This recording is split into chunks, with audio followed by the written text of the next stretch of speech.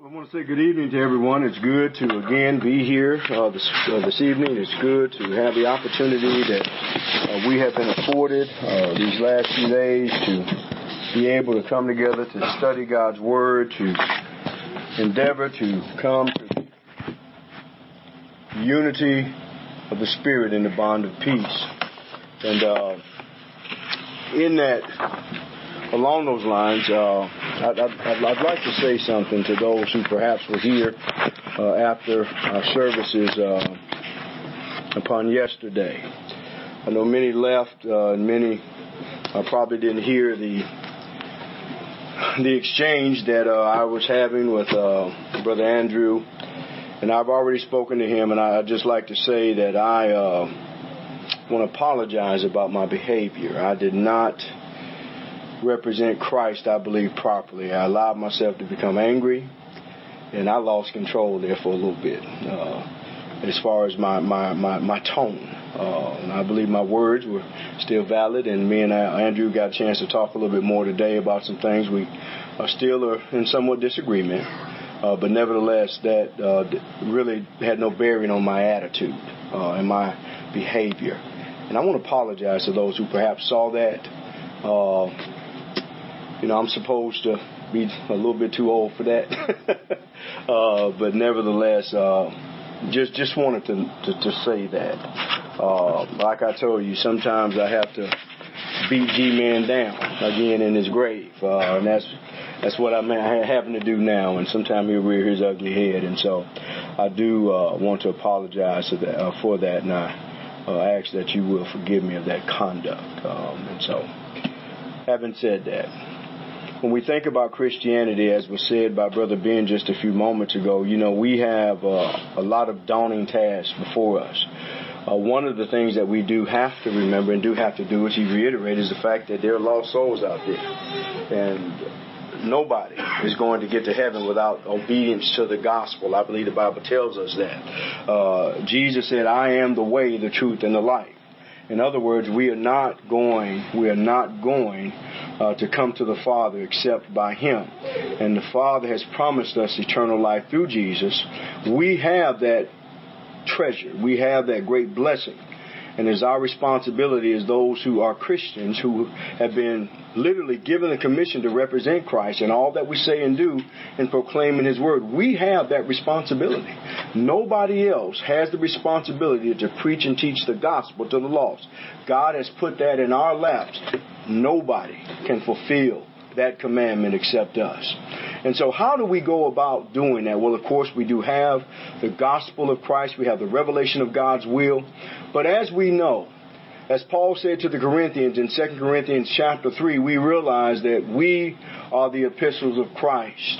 And the covenant that we all intend and endeavor to follow is one that has been written in our hearts. How do we, as Christians, make sure that we are properly representing Christ so that people can see Christ in us and see the unity that we should possess and should have? As we know, it's occasions such as this that we're able to hash things out. And I, again, appreciate the way that you conduct your meetings as far as the question and answers and dealing with things that are oftentimes very difficult and many times people try to avoid dealing with. But at the same time, we have to realize that when people obey the gospel, they cannot come into chaos and see the peace of God. Jesus Christ tells us in John chapter 17 that understand people will know that He was sent for the love that we have one for another. Now, love is a biblical term. Its concept is biblical.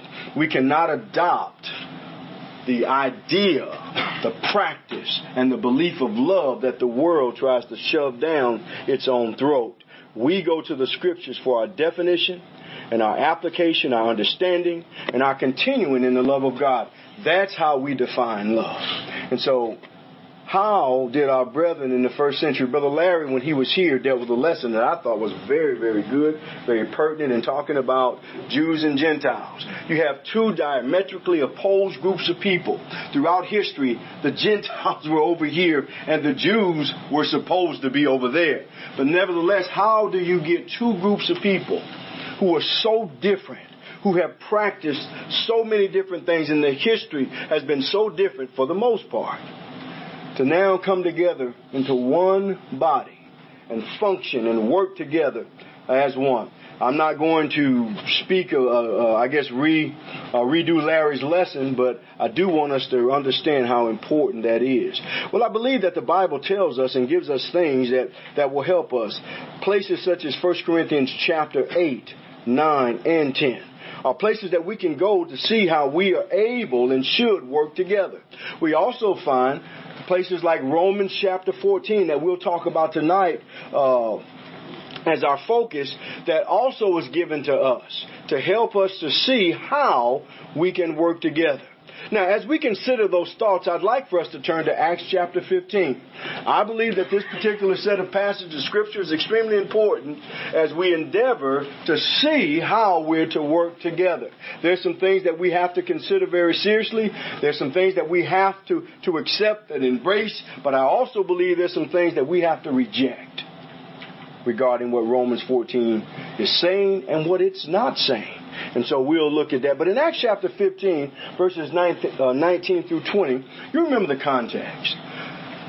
There were a group of Jewish Christians called the Judaizers. Paul had to deal with them. When you go back to the Galatian epistle, one of Paul's sternest epistles, as he deals very harshly with those who were trying to propagate the idea that the Gentiles not only had to obey the gospel of Jesus Christ, but had to be circumcised and to keep the law of Moses. Well, when Paul and Barnabas would return from their second missionary trip and they would go back to Antioch, these Judaizers were there. And they were trying to teach and promote this very idea. Paul and Barnabas and those who would accompany them were sent by the church at Antioch to Jerusalem to deal with this issue, because these Judaizers were actually in some degree claiming that they had came from Jerusalem, that they had came from James. They had come with the authority and permission of those who were pillars in the church to teach and promote this. And again, this was an issue that many succumbed to. We see in Galatians 2 that even Peter and Barnabas gave over to the influence of these men who were trying to promote this idea that the gospel was insufficient to save people, that the law still had to be mixed in for them to be justified before God and saved. And so this was no small matter. No small matter at all. And so as they came together there in Jerusalem, and again, the authority, as we noted in one of our lessons Sunday, the authority was not them. They weren't coming together and say, well, what do you think about it? Let's take a vote. No, the authority was the Holy Spirit, as we noted. And they sent letters to the Gentiles or the Gentile churches by the hands of Barnabas and Paul, and saying that it seemed good unto the Holy Spirit and to us. You see, the Holy Spirit was the authority. Remember, Jesus Christ said He would leave a comforter. He would guide them in all truth. And we see that exactly taking place in Acts 15. So now how were they to deal with this issue? Yes, the Judaizers were wrong. They were teaching false doctrine. They were trying to promote a gospel that was a perverted gospel, as Paul would say in Galatians chapter 1, 6 through 9. It was not the gospel of Christ. There is no other gospel. There's not another one. And so Paul would, again, as we said, write a very stern letter to the churches of Galatia in asking them the question, who has bewitched you? What happened? And so now, in Acts 15, they decided upon a thing according to the authority of the Holy Spirit. They still had to discern, as we noted. They looked at Peter's conversion of Cornelius. They looked at the miracles of Paul and Barnabas. And then James would stand up and quote Old Testament scriptures, all to confirm the idea that the Gentiles had been accepted by God through their obedience to Jesus Christ. But now they did have to come to a point of unity here. How do we do this? What things should be adhered to? And in Acts chapter 15 verse 19 through 20, wherefore my sentence is that we trouble them not. And that's the Gentiles. So trouble not them, which from among the Gentiles are turned to God. They have turned themselves to God. They've repented from their idolatry. They've turned to God. They've obeyed the gospel of Christ. But that we write unto them. Here's what we need to tell them. That they abstain from pollution of idols and from fornication and from things strangled and from blood. Now, many people go back and they say, well, those things were things in the law of Moses. They were indeed in the law of Moses, but these things can extend back even to the patriarchal age. And it's my belief, my contention, that all of these things surmised together are all seemingly dealing with idolatry and idolatrous practices.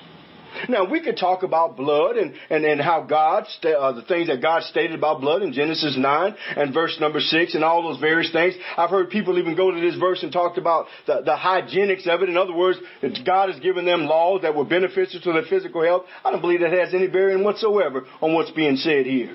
These things, remember, the pollution of idols led to fornication. Look at the days of Paul. Fornication from things strange. Remember, oftentimes that was a part of idolatrous worship, and even that of blood was also. I believe that's why we find these commands even given by God in the Old Testament. And as they sought to find a unifying basis upon how they can operate together, these were the things that they needed to be together on. Now, please understand, as we'll note here in just a moment, these things were not substitutes for the commandments of Christ. Oh, well, as long as you do this, you're okay. Well, everything that Christ commands through the apostles, we don't really have to do that. Or as long as, that's not the point. He was talking about things that would what? Be identified by the Jews as well as the Gentiles. But now, the things that pertain to Christianity, Jew and Gentile had to do everything that the Lord commanded. Everything. This is not the set of standards by, well, you can forget that and forget this, just do it. No, because remember, God gave commands to both Jew and Gentile. The gospel is the power of God's salvation to everyone that believes, to the Jew first and also to the Greek. Remember, in Romans chapter 2, Paul established the fact that the immorality of the Gentiles, as stated in chapter 1, would be their condemnation. Then he talked about the hypocrisy of the Jews in Romans chapter 2, that would be their condemnation. What's the conclusion? Both Jew and Gentile need Jesus Christ.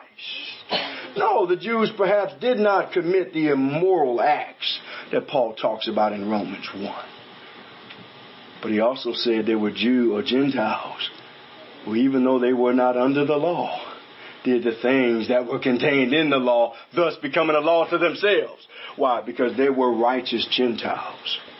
You look at the Old Testament history, there were righteous Gentiles who feared God and obeyed God. And so Paul is saying, look, you both, God has concluded that all are under sin and all need Jesus Christ. In the Roman epistle itself, the universal nature and need of Jesus Christ as proclaimed through the gospel. That's the underlying thing. All right, so now as we consider that, Jew and Gentile, in one church, in one place. Paul hadn't even been to Rome yet when he wrote this epistle. How were they to work together with such a diverse past and practices? How could they do it? Hence we find Romans 14. Romans 14. Now, as we've already stressed, Romans 14 has become, I believe, misunderstood and has become something or passage of scripture that people run to say things that really the Bible doesn't say. But again, not only that, but Romans 14 is given for us for a good reason and purpose, for us to be able to work together despite our many diverse past. Beloved, I probably could, if we sat down and talk as we have with some of you, we may have some similarities, but I probably would say that the things of my past were not the things of your past for the most part. I could be incorrect. But you know, the one thing that we share, the one thing that we have in common is sin. And we all needed Jesus Christ. Now the one thing that we have in common is Christ. And righteousness through Christ, if we are Christians. And so forget the past. Forget all those things.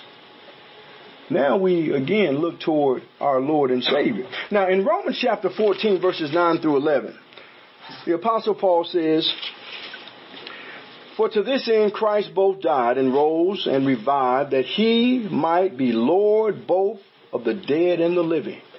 But why dost thou judge thy brother, or why dost thou set at naught thy brother? For we shall all stand before the judgment seat of Christ. For it is written, As I live, saith the Lord, every knee shall bow to me, and every tongue shall confess. So then every one of us shall give account of himself to God. Let us not therefore judge one another anymore, but judge this rather, that no man put a stumbling block or an occasion to fall in his brother's way. Now, how do we operate and work together, again, with perhaps diverse past and diverse experiences within our past? Now, I believe Romans 14 has become the dumping ground for religious compromise. Now, we want to look at both aspects of this, what it's not and what it is. Now, first of all, it is evident, or it's become evident, rather, that many want to say that, look, we work together by tolerating sin from one another. I don't believe that to be the case. We can't tolerate sin from any one of us. We can't tolerate it from ourselves. And so Romans 14 is not teaching a toleration of sin, which leads to death. Paul would never say something. Jesus would never teach that. The Holy Spirit would never inspire anyone to say that sin is okay. Sin is okay just as long as we work together within it. It has become, again, a beacon of tolerance and spiritual apathy for those who do not wish to possess or uphold the simplest of Bible truths. In other words, what God has commanded. Is there a way? Are the scriptures there for us to be unified? Can we be unified by them? Is the question. By no means I'm implying that patience, long-suffering, and understanding are not within the confines of the context. Who would say that? That patience and long-suffering and bearing with one another, as Paul will say here, is not a part of that process. It most certainly is. But not compromise. Me and one of the brothers today were talking, having a good conversation, and the question was asked, well, when does patience, which starts here, when does it become compromise or tolerance? And now both of us were not able to come, well, right here. It's at that moment right there. But we do know that that is very possible, and we better guard from that. Now, wherever that process is, we better make sure that we don't go in that direction and end up in that place where we are now compromising and tolerating sin of one another, because I guarantee you'll tolerate it from yourself first. So we have to be mindful and careful. This by no means says that we should not be patient, long-suffering, and understanding. However, we still have the book. And we can and we should strive to believe the same way. And Romans 14 is not the chapter for us to disregard differences. Don't care, and by differences, I'm talking about the commands of God. Different ideas and beliefs about what God has said. That we just disavow those things and keep moving on and pressing on despite our doctrinal differences, despite what the Bible says and what we believe about it. Beloved, that is not anywhere in Scripture. Now, as we continue to look at our lesson today, there's some passages I think that we need to really understand and be mindful of. Remember, the Apostle Paul says in 2 Corinthians 5 and verses 9 through 10, wherefore we labor that whether present or absent, we may be accepted of him. For we all must appear before the judgment seat of Christ, that everyone may receive the things done in his body according to that which he had done, whether it be good or whether it be bad. We also see in Acts 17 and verse 30 and 31, and the times of this ignorance God winked at, but now commandeth all men everywhere to repent, because he has appointed a day in which he would judge the world in righteousness by that man who he hath ordained, whereof he has given assurance unto all men, and that he has raised him from the dead. See, the resurrection is assurance of judgment as well as hope. Then in John 12 and verse 48, our Lord himself says, he that rejecteth me and receiveth not my words has one that judgeth him. The word that I've spoken, the same shall judge him in the last day. You see, we have a standard of judgment by which we all are to adhere to. And we can't throw that out in this dumping ground for the sake and cause of compromise. We will stand before God. You see, God's not going to ask me what I think about you. Hey, Brother Harold. Yeah, Lord. What do you think about that brother? Man, he's a pretty good brother, man. You know, I'm necessarily good. He's not going to do that. We have to realize we're going to all give account for ourselves. And he's not going to ask anybody about any of us. I dare say, I think sometimes the picture's depicted that he's going to ask us. I don't necessarily find that in the scriptures. God, so tell me, what about your life? What do you think? Now, I'm going to judge you, but tell me, I don't really find that. I find that our works will go before us. And so we need to be careful about how we consider the scriptures and the great importance of sensuality, the goodness and the severity, as we know Paul says about God. We should approach any passage of scripture to see what it says and not what we want it to say. You see, beloved, anytime, you remember we talked about this Sunday, you don't approach the scriptures asking for permission to continue in a practice that is already enacted. In other words, we seek authority. We don't seek justification for an already established belief or practice. I spent too many years trying to do that. And I'll tell you, you will find that justification. As contrary to God as it may be, you will find justification for what you want to find justification for. That's why the Bible tells us God will send us strong delusion. So we have to be mindful of these important facts. We should always approach God's word with the understanding that we will be judged by it, as we already said. Our acceptance of it cannot be its justification. God's word is true because I believe it's true. No. It's true because God gave it. That's why it's true. It's truth. And it doesn't have to have my acceptance or condonement for it to be right. We have to be careful. Let's not put too much on ourselves. Now, I say this for those who use this approach. It may not be you. And that's wonderful if it's not. If this were true, we wouldn't have this or be doing that. What we are doing and what we have is not the authority for those actions when it comes to God's word. We don't have authority for, hey, I'm doing it, you do it. No. The word of God is the rule. That it's the canon, it's the standard, it's the measure by which we will be judged and by which we must operate. You know, there was one well-known preacher of the persuasion of those who I used to be closely affiliated with. And he said that the approach that Paul sets forth in Romans 14, and we'll see what that is just a moment here. But he said, as Romans 14, and actually he was writing an article about Romans 14, he said, now, that if what many believe, and what he was saying, really Paul was saying, that all Christians not having to conform to whom he deemed the weaker brother. In other words, you have this weaker brother, and we're not commanded to conform to him. If this were true, if this were the case, we would not have church buildings, baptistries, Bible classes, Bible literature, individual communion cups, fully supported preachers, corporate orphan homes, collective church benevolence to non-saints. Of course, now he was of that persuasion. He said, look, if we listen to these brethren, we wouldn't have nothing and be doing nothing. Now, of course, you know what brother he was talking about. So you can't, this weaker brother. Now, the problem with this approach and the problem with his statement in the article is, who said these things are things pertaining to Romans 14?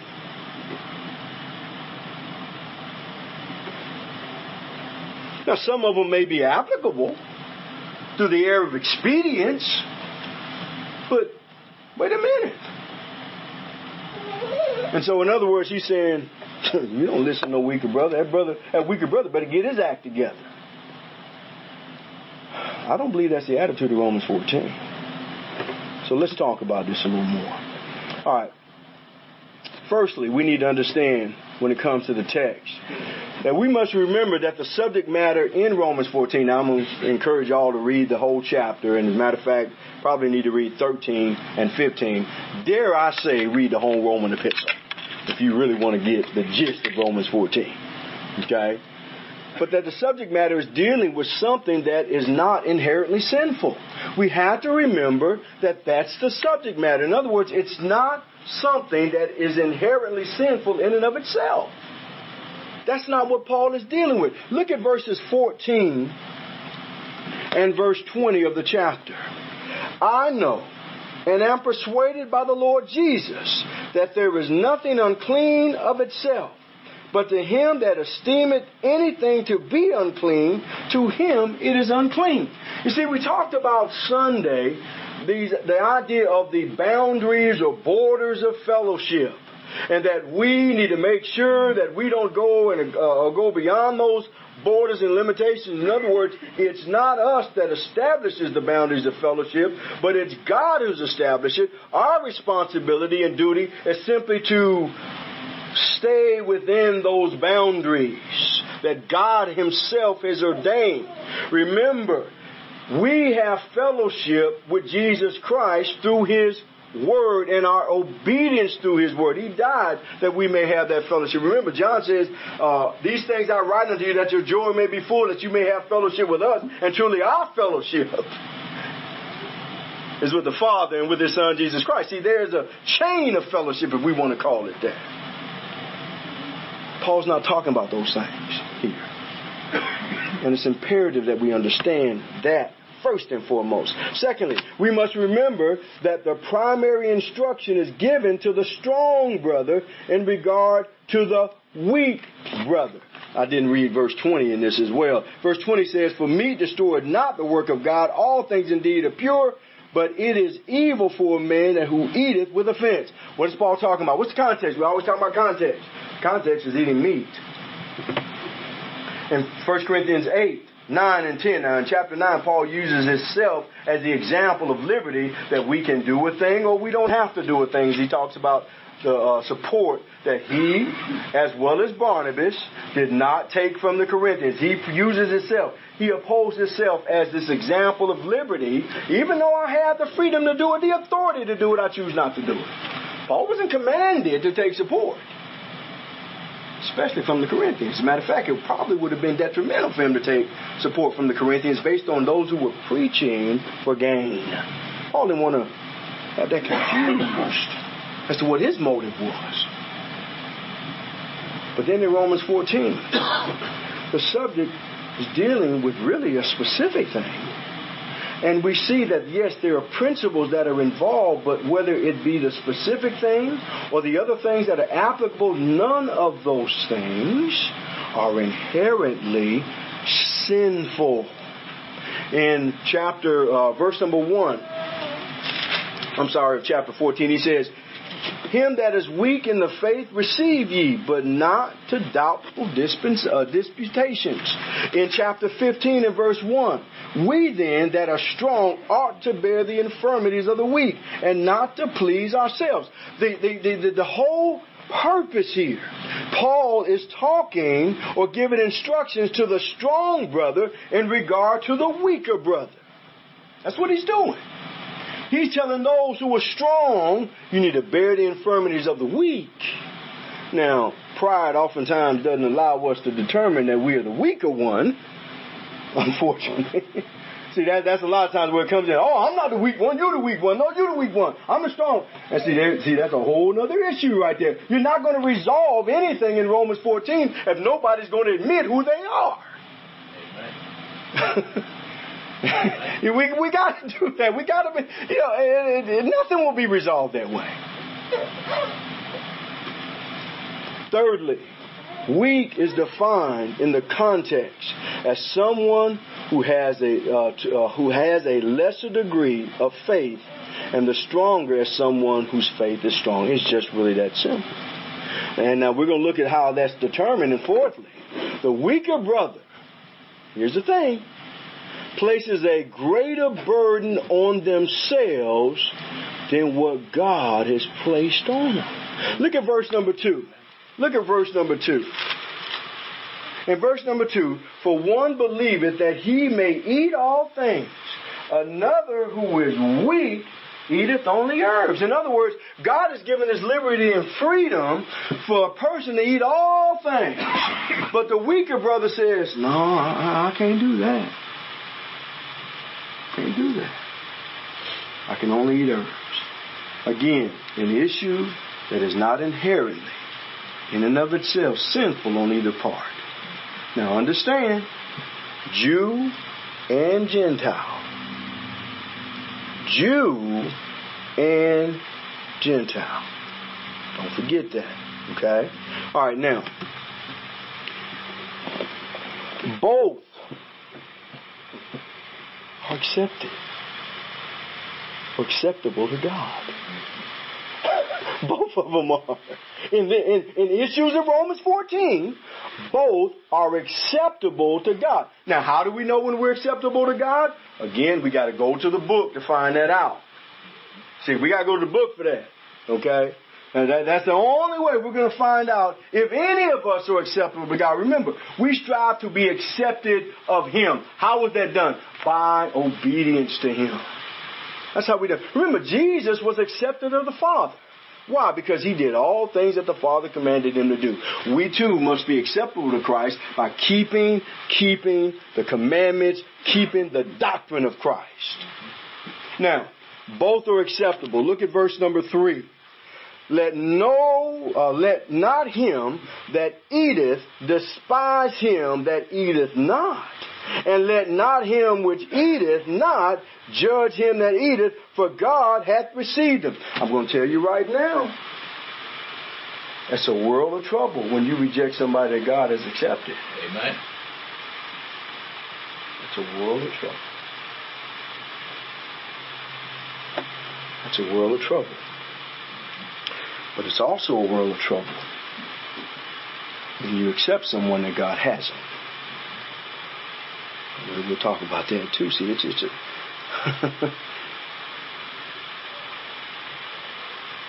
Paul is not talking about individuals who engage in such activities as those in Romans 1:24. Remember, those things that Paul mentioned in Romans chapter 1, they are worthy of death. Okay? I'm not talking about those things. But, Romans 14 teaches that, see, when they put their spouse away or they were put away, they didn't fully understand the implications of marriage and marriage and then divorce and then marriage, divorce, and then remarriage. They didn't know. They didn't understand. And they've gotten into this situation. They're in an unlawful marriage. But Romans 14 says we're not to judge them.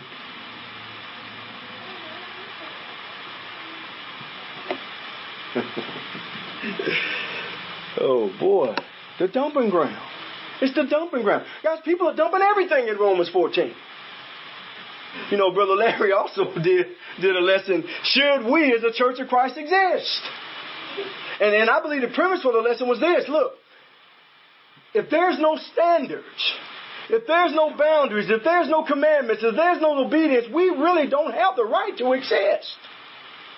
If that's the case. Because how dare us? If everything is okay, and we would not have any right to exist. Dare I say, if everything is okay, what did Jesus come for? If everything's okay. Why did He bring grace and truth? If everything's okay. Everything is not okay. In Romans 16, verses 17, right there in the same, just a couple of chapters over. Remember, he is not talking about. Now I beseech you, brethren, mark them which cause divisions and offenses contrary to the doctrine which ye have learned, and avoid them. He's not talking about them. In 2 Timothy chapter 2, verse 17 through 19, Paul is not talking about these. He's not talking about them. 2 Timothy chapter 2, verse 17 through 19. Not talking about them. No, sir. And their word will eat as doth a canker, of whom Hymenaeus and Philetus, who concerning the truth have erred, saying that the resurrection is past already, and overthrown the faith of some. Nevertheless, the foundation of God will stand assured, having this seal. The Lord knoweth them that are his, and let everyone that nameth the name of Christ depart from iniquity, lawlessness. You see right there, there are laws. Not talking about them. Romans 14 is not the dumping ground for compromising sin. See, the remainder of Paul's inspired instruction is given with guidelines. Now, what are some of those guidelines? Well, some of the guidelines are this. Don't judge someone when they have a different degree of faith than you. But now I want you, let's put the qualifier. But are still acceptable to God. See that? There's the key. Now again, like we said, we got to determine that here. We have to determine that. Because see, there are going to be many in that day who say, Lord, Lord, did we not prophesy in thy name? Did we not cast out devils in your name? Did we not do many mighty works in their name? And Jesus Christ will say, depart from me, ye that work lawlessness. I never knew you. And we've already looked at the fact that Paul says we can deny him by our works. Deny his sovereignty, his lordship, by saying, oh man, I'm going to handle this myself. I can do it my way. As many so do. Don't judge someone by the degree of faith when they don't have the same faith you do, a stronger faith. But now remember, but still accepted by God. And that's the key. That's the question. Now, don't do anything that you are not convinced is right. Paul is saying, don't you do anything that you are not convinced is right. Now, let's look at that. Paul is not saying, don't do it unless you're convinced it's necessary. See, if that's the case, that throws the whole chapter off. May as well take it out of Romans. Things that are not inherently sinful. Things that are not inherently sinful. Well, I don't think that's right. Well, what do you think about this being? Well, I don't think it's necessary. Oh, whoa, now. Better back that up a little bit. You need to stop and consider that. Okay? Very seriously. Don't do anything that you're convinced not it is right. But Paul is not saying do it unless you're convinced it's necessary. There's a big difference in that. We don't have to do everything the same way, and we are not the rule makers. Look at verses 6 through 12. Look at verses 6 through 12. Romans chapter 14, verses 6 through 12. He that regardeth the day regardeth me unto the Lord, and he that regardeth not the day, to the Lord he doth not regard it. He that eateth, eateth to the Lord. For he giveth God thanks, and he that eateth not, to the Lord he eateth not, and giveth God thanks. For none of us liveth to himself, and no man dieth to himself. For whether we live unto the Lord, and whether we die unto the Lord. Whether we live, therefore, or die, we are the Lord's. For to this end Christ both died and rose and revived, that he might be Lord both of the dead and of the living. And as we said before in our previous verses, but why dost thou judge thy brother, or why dost thou set it not thy brother? For we shall all stand before the judgment seat of Christ. For it is written, as I live, saith the Lord, every knee shall bow to me, and every tongue shall confess to God. So then every one of us shall give account of himself to God. Now, we do not have to do everything the same way. Question that I believe automatically comes up. What things? What's the problem? People want to dump everything in Romans 14. Everything they want to dump in there. Well, now we may practice Christianity a different way. Romans 14. I believe that the local church can do this. And the local church, no, I believe it should do Romans 14. Amen. Either it's authorized or it's not. Period. Either it's authorized or it's not. It's like I said the other day. How hard is it? Forget what you believe about 1 Corinthians chapter 11. You know, Paul was doing this, and here's what was really going on. All speculation, by the way. Anytime people start putting, well, here's what was going on in 1 Corinthians chapter 11, verses 17 through 34. What was going on and what was happening is the Corinthian brethren were not eating together. You had one rich group and you had one poor. Where's that come? Says who? Who says that's the context? Who says that's what was going on? All I know is Paul said this. Look, have you not houses to eat and to drink in, or despise ye the church of God, and shame them that have not? That's the question. And no, forget what the reason. Here's the simple solution. This, whatever the problem was, whatever the problem is, here's the solution. If you're hungry, eat at home. There's the solution. That's what we do. You don't throw Romans 14 in there, or throw that in Romans 14. And we just go on down the line. What things are Paul talking about? What things? Here's the question. Well, I need to be able to constrain my liberty for the sake of the weaker brother. So we're talking about issues of liberty that we have the freedom to do. Look at verses 13 through 22. Let us not therefore judge one another anymore, but judge this rather, that no man put a stumbling block on occasion to fall in his brother's way. Let me pause for just one moment. Our Lord gave to me one of the strongest condemnations that the Bible records. There's a couple of verses that really just make me shudder. One is in Hebrews chapter 10, where it's a fearful thing to fall into the hands of the living God. Every time I read that verse, I just shudder. The other is, if you're a stumbling block to these little ones, and I believe the little ones, they're the innocent at heart, it'd be better to have a millstone tied around your neck and you cast into the sea. You drown in the sea than to offend one of these little ones.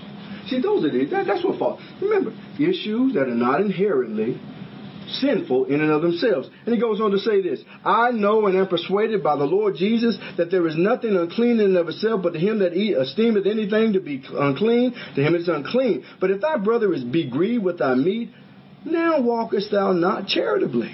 Destroy not him with thy meat for whom Christ died.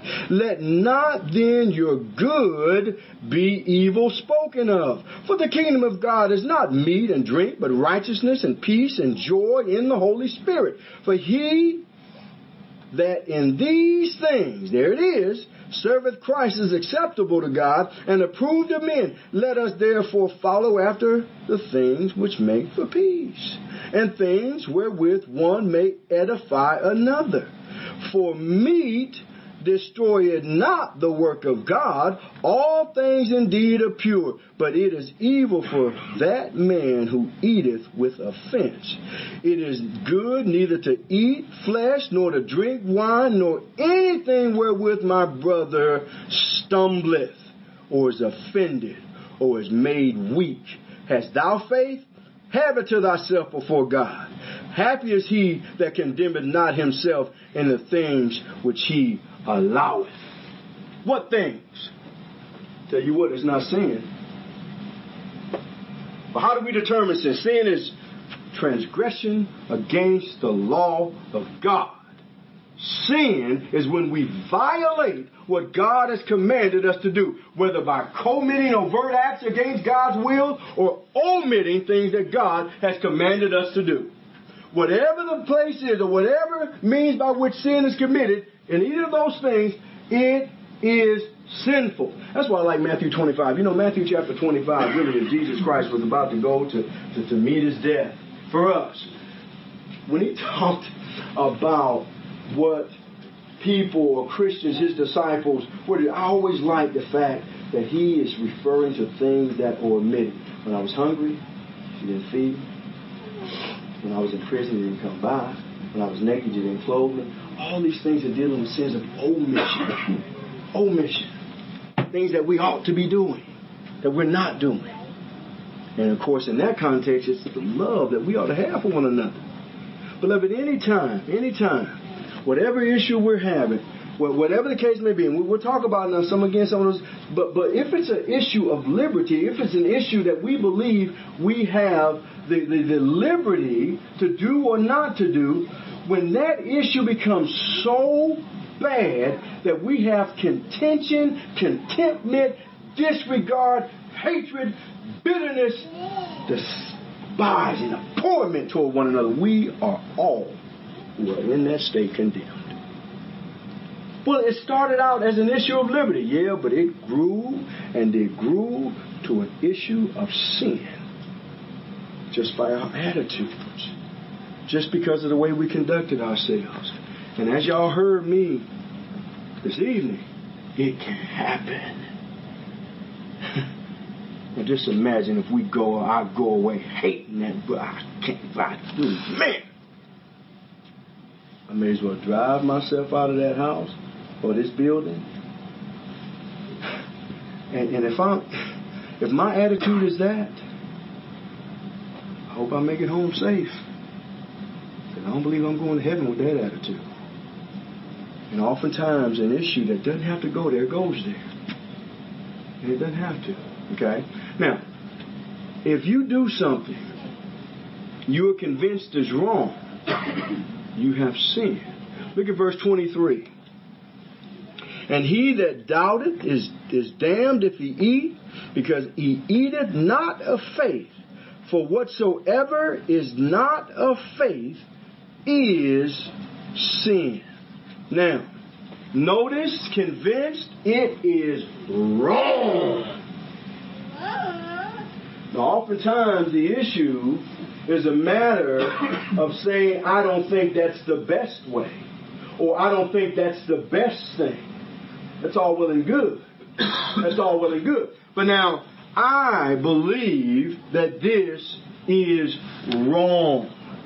Now, in this context, who is the weaker brother? The one who binds on himself, or at least in the mind of others, who binds on himself a stricter standard than what God has bound. Now, that person is again binding things on himself that God has not. But it still makes him the weaker brother. You see. And the stronger brother is to say, okay.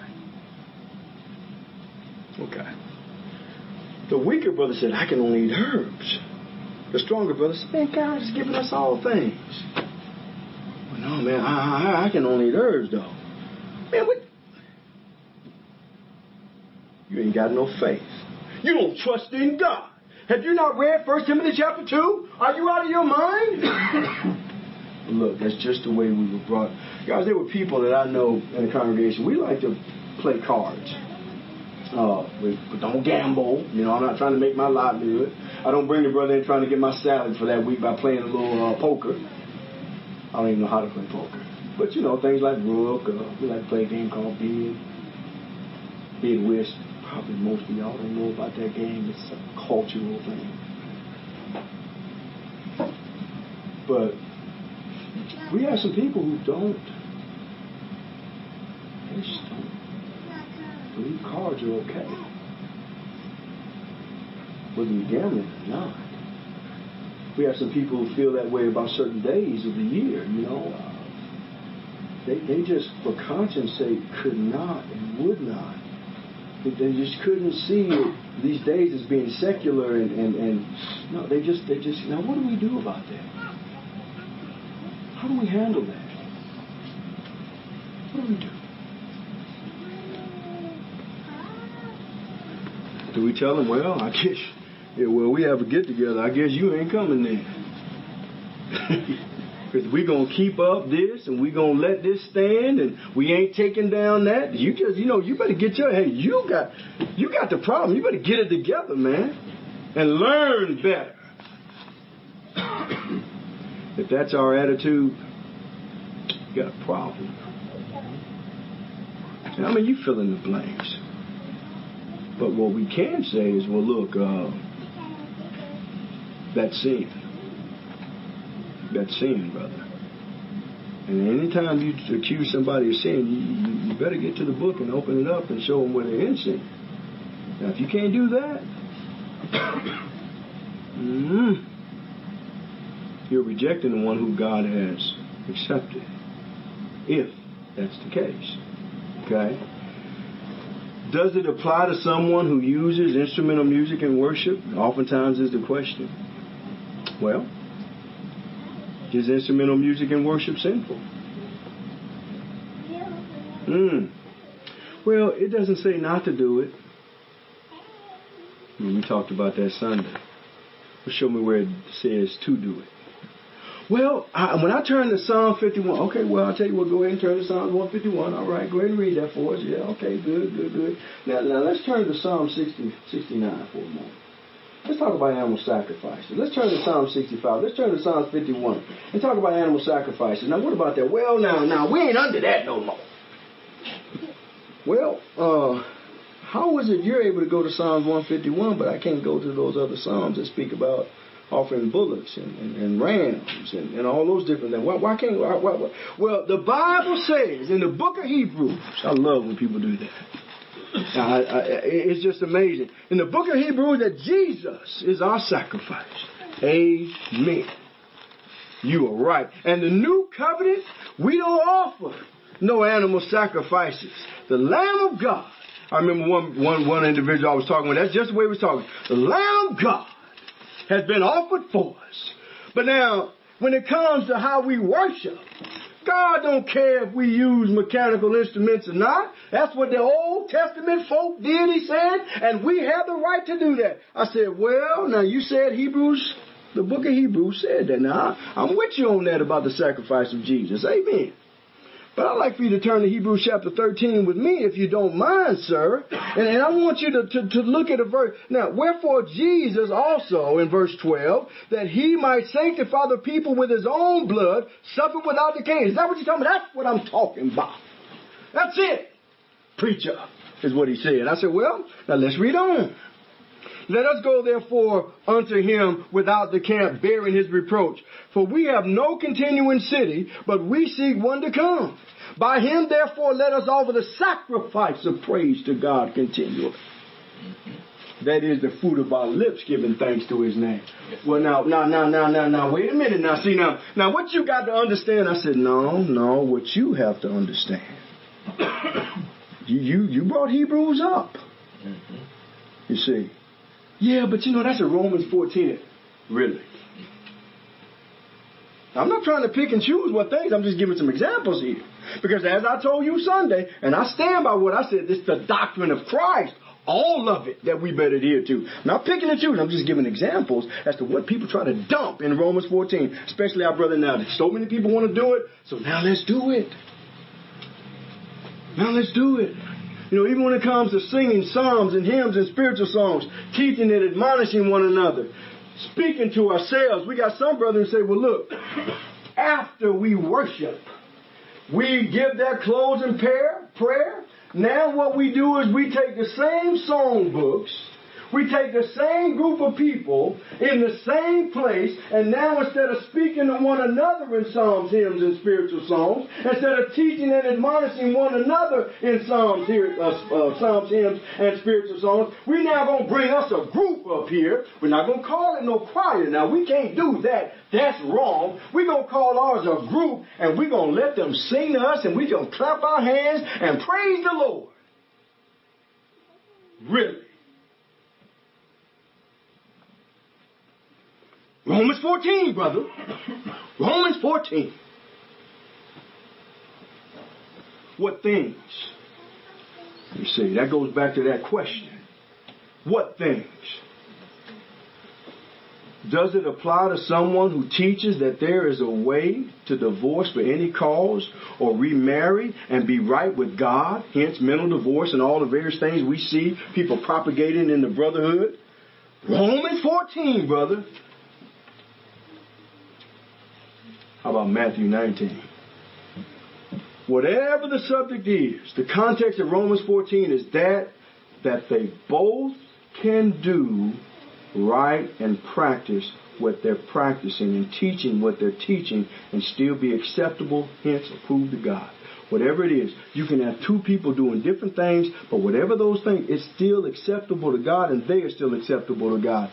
That means it is issues of liberty. Now, how do we determine what? We better go to the book. We do not have the right to demand anything that God has not demanded, nor do we have the right to set or loose demands in the name of God that He has not done. We are commanded to grow. Yes, we are. 2 Peter chapter 3 and verse 18. But grow in the grace and in the knowledge of our Lord, and Savior Jesus Christ. To Him be glory both now and forever. Amen. We are commanded to grow. Now, how do we do that? Well, I want to turn to Peter's first epistle. Now, in 1 Peter chapter 2, here's how we grow. See, we oftentimes say, well, we grow. I'm a Christian. I've been baptized. It's time for me to grow. Well, understand this. There's some things that need to continually be set in place for us to grow. Peter says in 2 Peter chapter 1 and verse 2, wherefore laying aside all malice and all guile and hypocrisies and envies and evil speakings, as newborn babes, desire the sincere milk of the word that you may grow by. Look, you got to lay aside some things and you got to desire a thing. And the idea is to desire the sincere milk, the pure milk, the reasonableness of the word. In other words, if I want to know what to do, I'm going to go to God's book. That's what as a matter of fact, I can't do anything without it. That's the attitude that we have to have instead of doing things, presuming that things are right. Then when somebody brings it to our attention, because we didn't really consult God's word, we did it presumptuously, now all of a sudden we mad. When that could have all been avoided. And let's see what Romans 14 things are. Okay? Jesus spoke of the need for growth and greater faith, Matthew 8:24. We find that Christians have varied levels of understanding, brother. We understand that in Hebrews chapter 5. Me and the brother I was talking about earlier, we had a talk about that today, and it's something that I think we both had to admit. We have to admit this, that there are different levels of understanding. But understanding grows when knowledge is implanted. And so, in other words, you grow. It's not like a baby says, well, a baby has a different level of nourishment than me. I will probably die if I just start drinking milk. But that baby, that's all he had to do. So what happens? Well, he grows. He grows. He grows. And we give him what he needs. What he needs. What he needs. In Hebrews chapter 5, verses 12. And I won't read all the verses, but Hebrews 5, beginning at verse 12.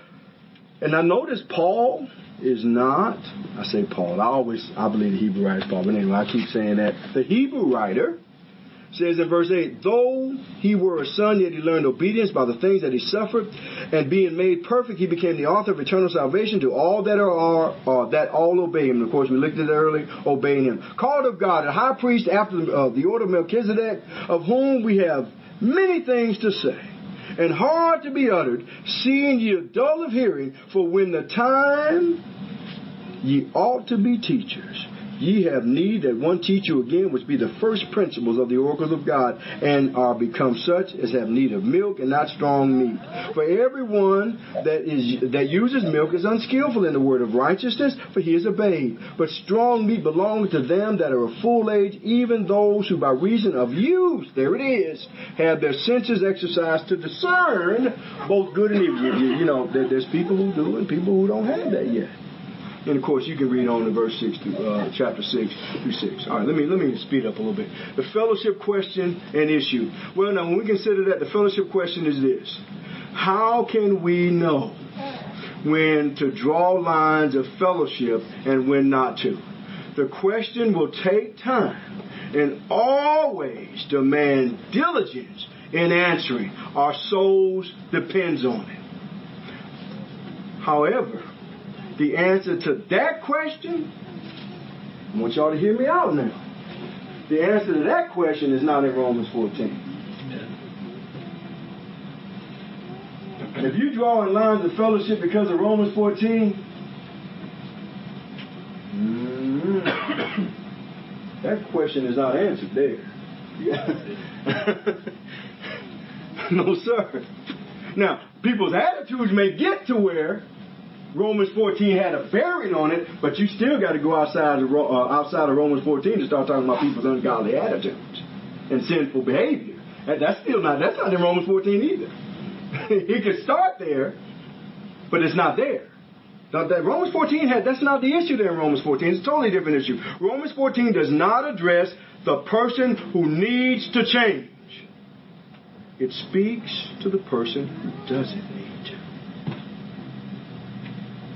I know. Oh no, they got to change. They better change. Now he needs to know that he better start eating meat. Now God told him he can do it, and he better do it. That's some of the attitudes that we have. That's not proper. And I'll end our lesson with this: if you are living in sin as long as I accept God's word, I cannot accept you. If you're living in sin, I can't accept you. Okay, 1 John chapter 1, 3 through 4. You know the verses. We may do some things differently. I hope that you will accept me, and I pray, and rather pray for me that I may accept you in those things that are not sin. Now again, we got to dig, we got to be honest, we have to do all those things to determine what those things are. But when we became Christians, see, we repented of all those things that are contrary to God. We took upon us really the mind of Christ. And as we've seen in these verses, and there's so many others, that talk about patience and forbearing and long-suffering for those who, again, are striving. But understand, patience, long-suffering. For those who reject God, now God is long-suffering. The whole world is full of people who reject God. And his suffering long is there. But you know, even with that suffering long, please know that God has separated himself from all those who are evil and in sin and carrying out those things that are contrary to his will. Just because this earth exists, because he's long-suffering, doesn't mean that God has a relationship with them. Got to make the distinction and difference. If you're here today and you're not a child of God, understand, yes, Christianity just seems so complicated. It's not. It really takes an honest heart and due diligence to serve God, much like in our jobs, in school, you know. And I'm not trying to compare school or our jobs with being a Christian, but I am simply saying it's not complicated. It's not non-doable. But Romans 14 is there for us, and as you can see, I hope you can see, how God has given us the means by which you can serve him and we can work together as servants of him. And so if you have not obeyed the gospel, don't be afraid to make that step because of the complexity as you perceive it. But please know that you have a God who loved you so much that he came in the form of man, sent by his Father, and offered himself at the hands of those to whom he created, so that those who were his enemies can be his friend and live with him forever. That's the love of God. That's the God we serve. Now, what he asks you to do is believe in that. Believe in him. Repent of all sin. Why would I continue in sin with a God who's loved me so much? I can't continue in sin that grace may abound. God forbid.